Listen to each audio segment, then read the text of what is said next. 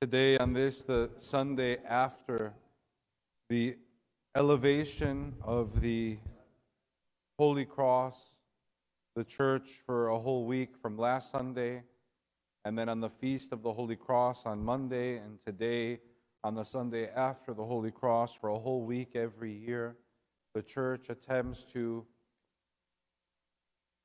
direct our attention to the Holy Cross.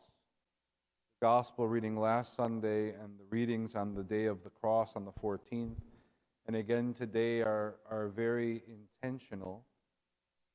And Mark reminds us of the words of Christ who says, "Whoever wishes to come after me, let him deny himself, take up his cross, and follow me."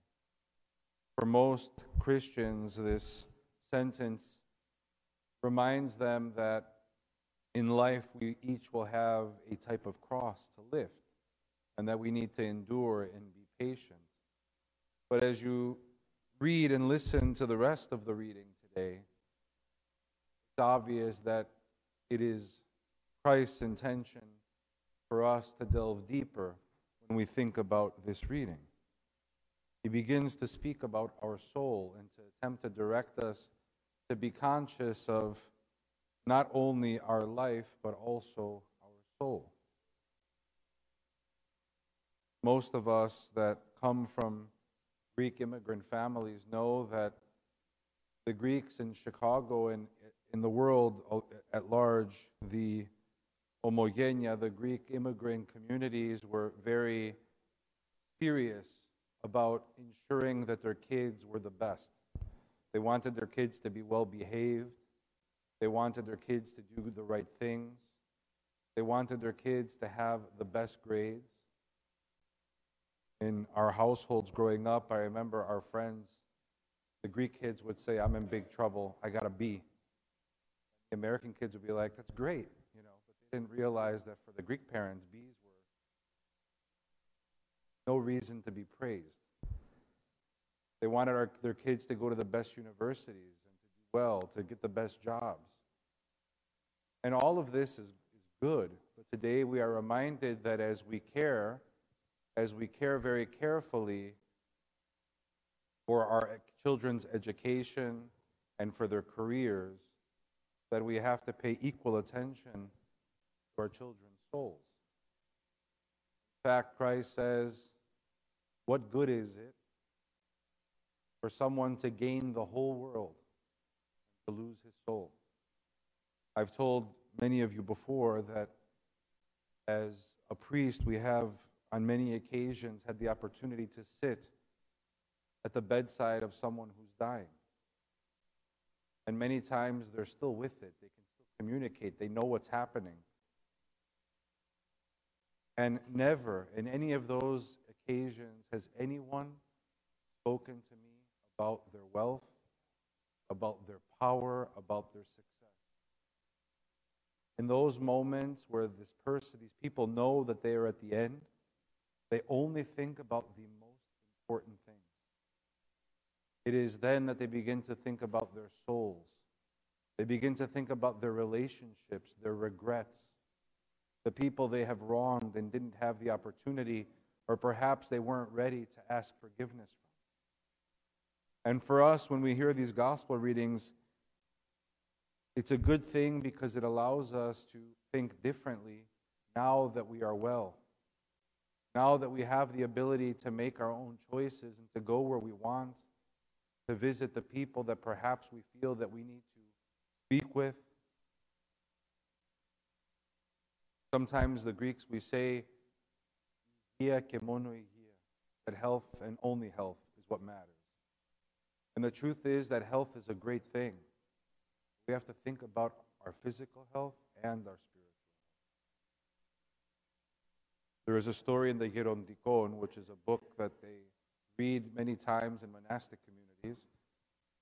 And because taking up the cross, the real meaning is not only that we endure trouble in life, and we should do it in a good way without complaining and try to endure and be patient, but as St. Paul reminds us, it means that we almost erase ourself, our ego.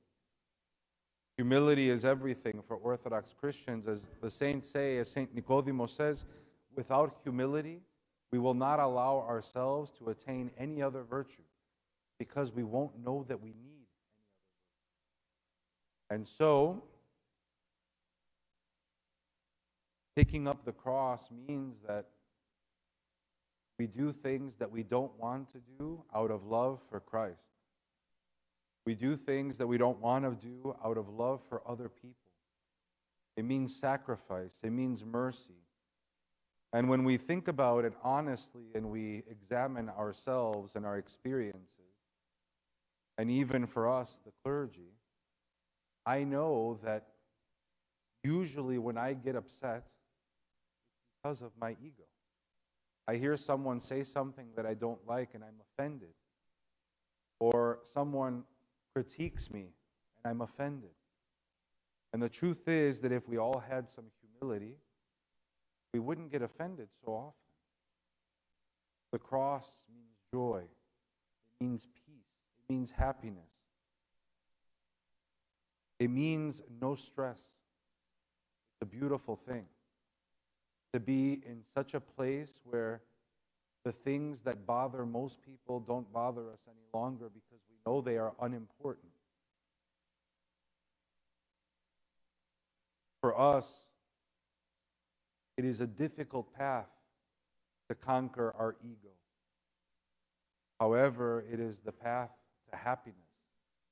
And by the way, some people believe that if you're humble, it means you have no confidence. And that's not the truth.